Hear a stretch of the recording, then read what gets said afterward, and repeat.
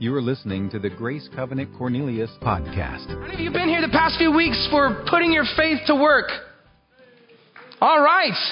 And one person was happy about it. Listen, I love the fact, I've said this before. In fact, I spoke a few weeks ago, and I probably said this a few times. I love the fact that the Bible is challenging to me. In fact, every time I get into the Bible, as I'm reading, as I'm listening for God to speak, it's challenging to me. And we certainly see that as we continue on in the book of James.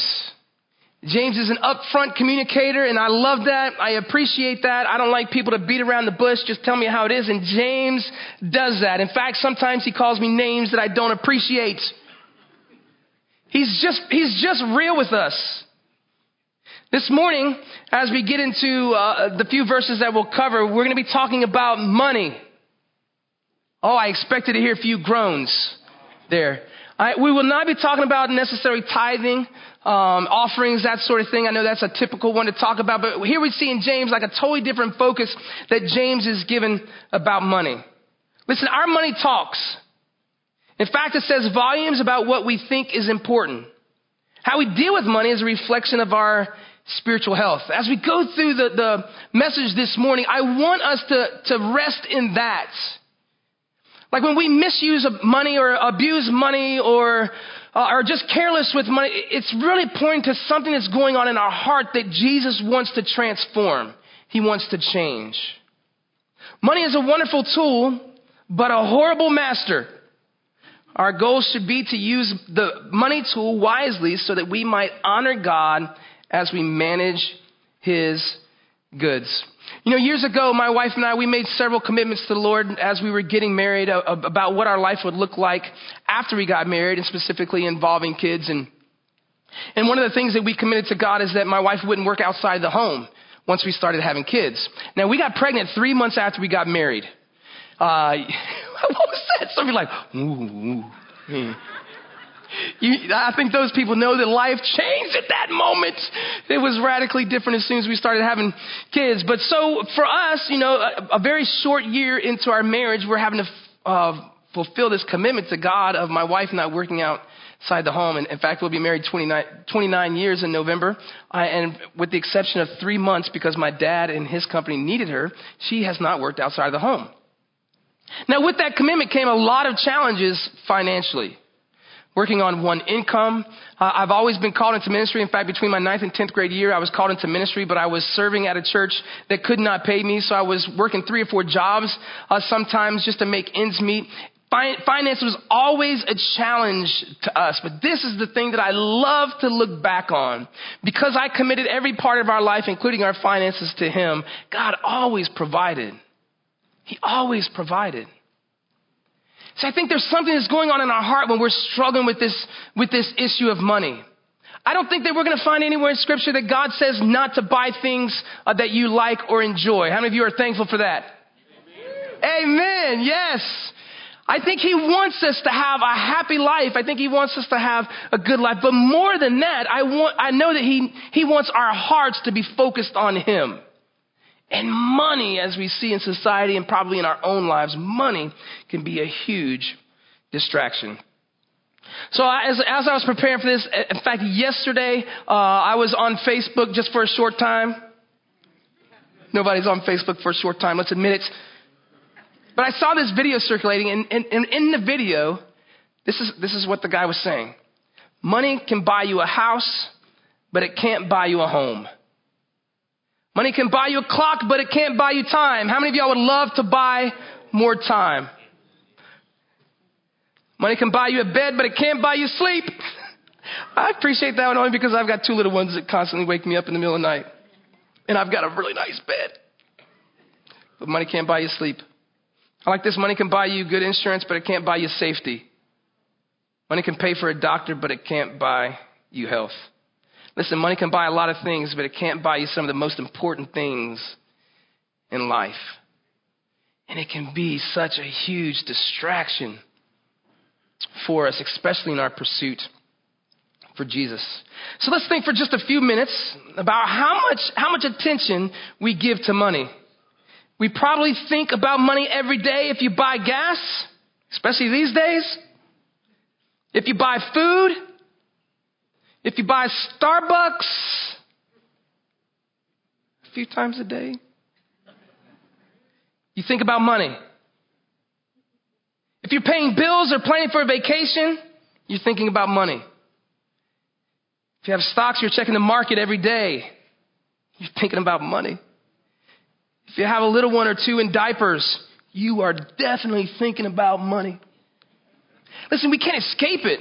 This whole focus of money, we cannot escape.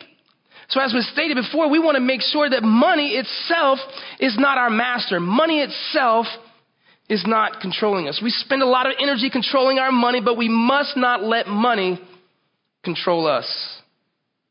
Listen, I love the story of Joshua because we see, I'm going to mention just a few examples of how we see in Scripture a few times where money was controlling somebody and the outcome was pretty bad.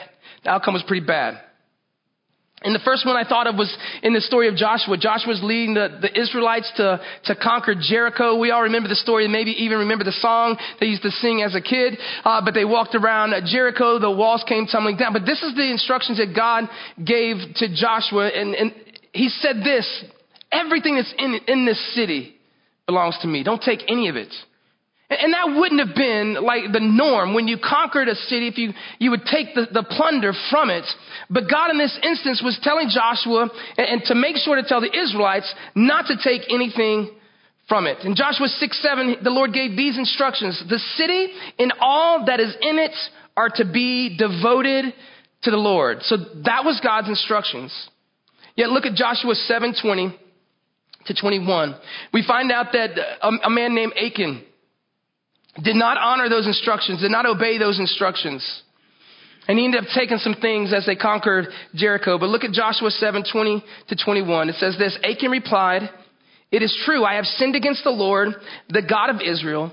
This is what I have done. When I saw in the plunder a beautiful robe from Babylon, 200 shekels of silver, and a bar of gold weighing 50 shekels, I coveted them and took them.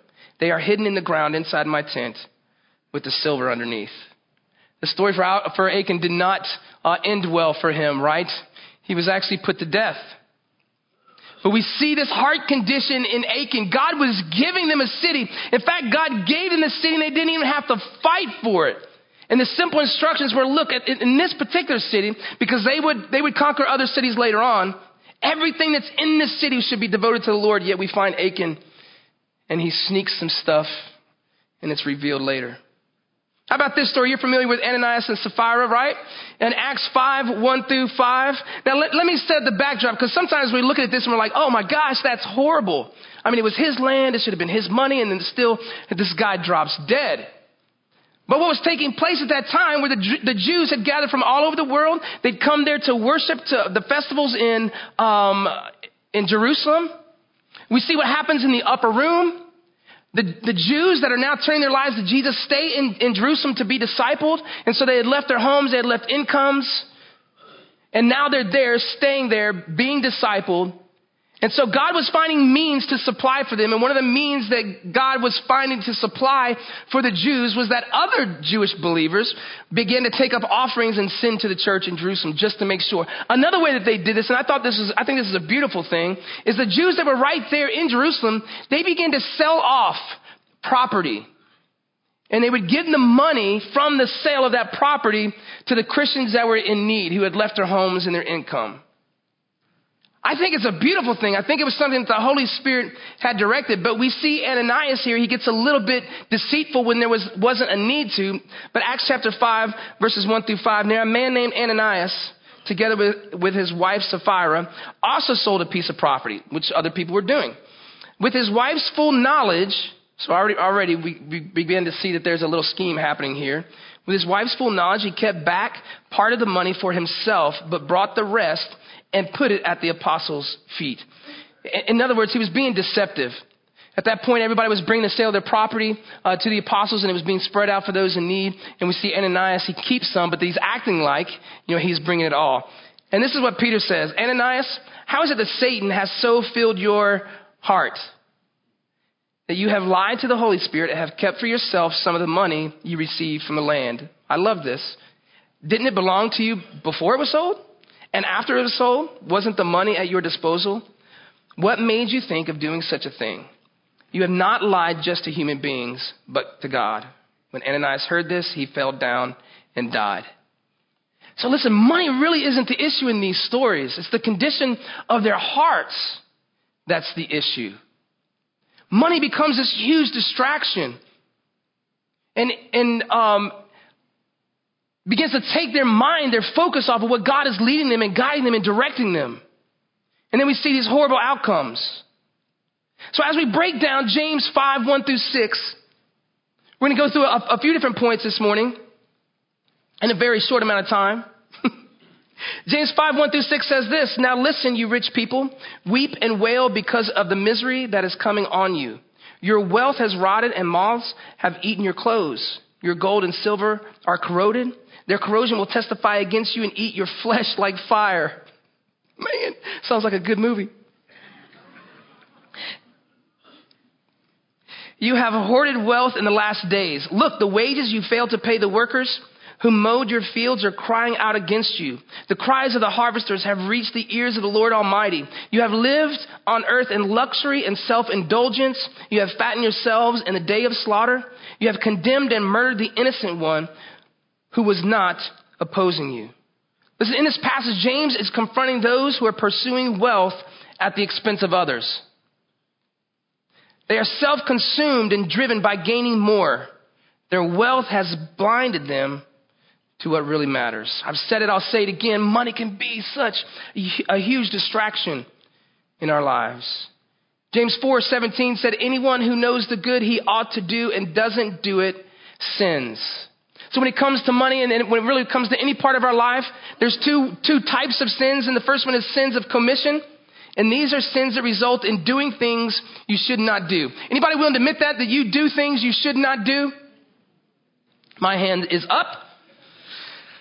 I believe God asks us to give way more than we choose to give when it comes to money. Sometimes our lack of giving is greed. Sometimes it's fear. Sometimes it's the lack of compassion or caring for the need of others. This is the thing that I do know. God asks us to give.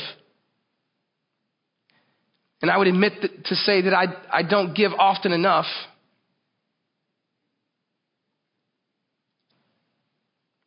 The next thing we have is the sins of omission. And these are the sins that are the result of not doing the things we know we should do.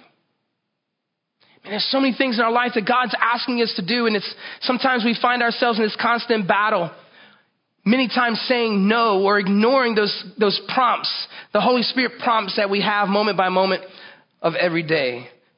So when we talk about faith and money, we have to understand that money is neutral. The scripture does not say money is evil, but it is the love of money that is evil. We see that in 1 Timothy 6:10. So let's look at 3 points and then we'll close. The first one is this: how we get it. How we get it. We see it in James chapter 5. We just read it, verses 1, 4, and 6. "If we have obtained our wealth through means of exploitation, our silver and gold will testify against us."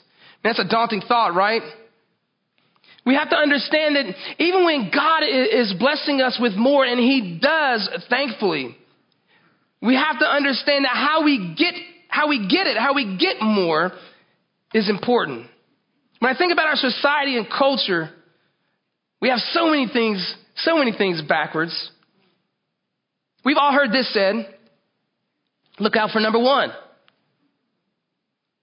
Look out for number one. Yet the Bible says to prefer others above yourself. And there's really no conditions on that. There's no a few times a week. There's no, hey, if you do this at least 5 times a month.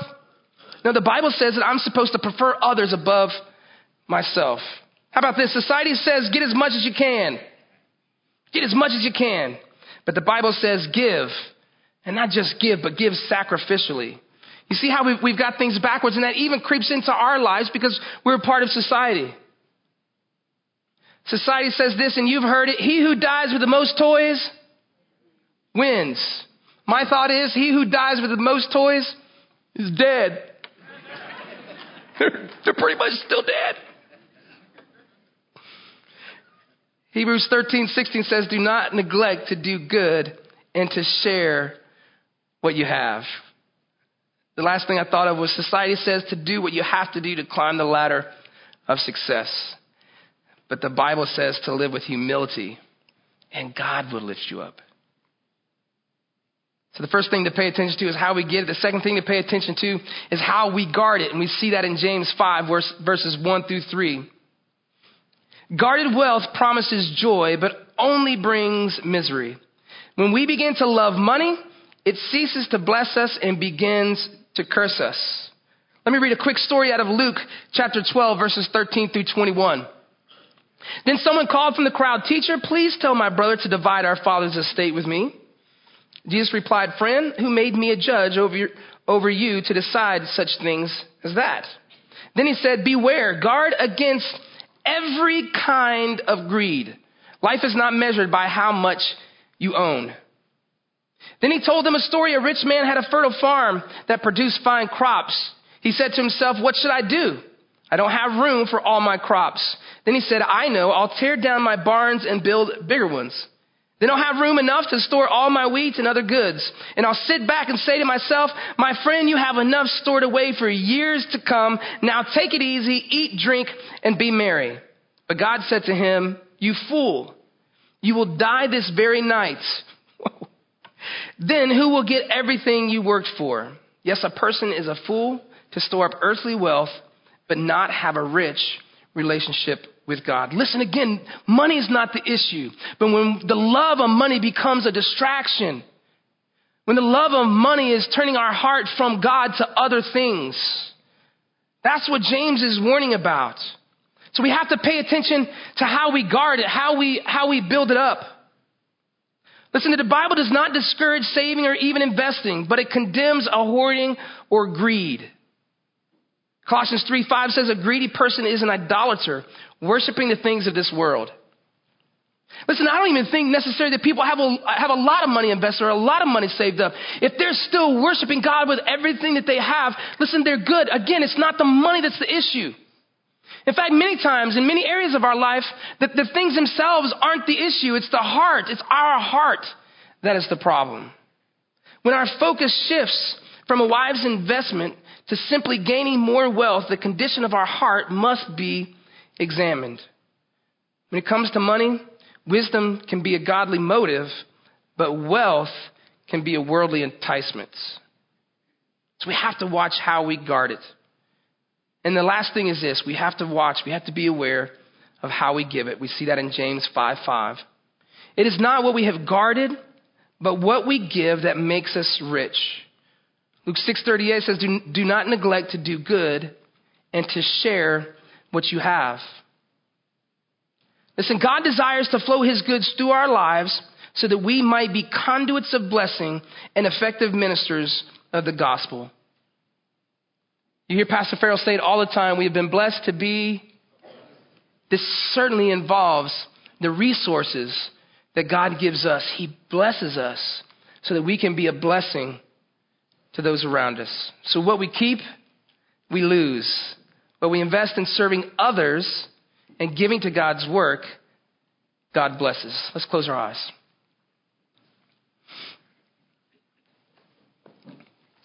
Look, I would imagine there's not a person in the room that, as we talk about money and the proper use of money, especially when it comes to our giving to God and blessing those around us, and there's probably not a person in here that's not challenged by that.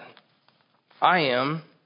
If I'm honest, there's things that I want, and those things cost money. But when we begin to allow anything in our lives, including money, to distract us from our worship to God, our hearts to serve God and to serve those around us, that's the problem.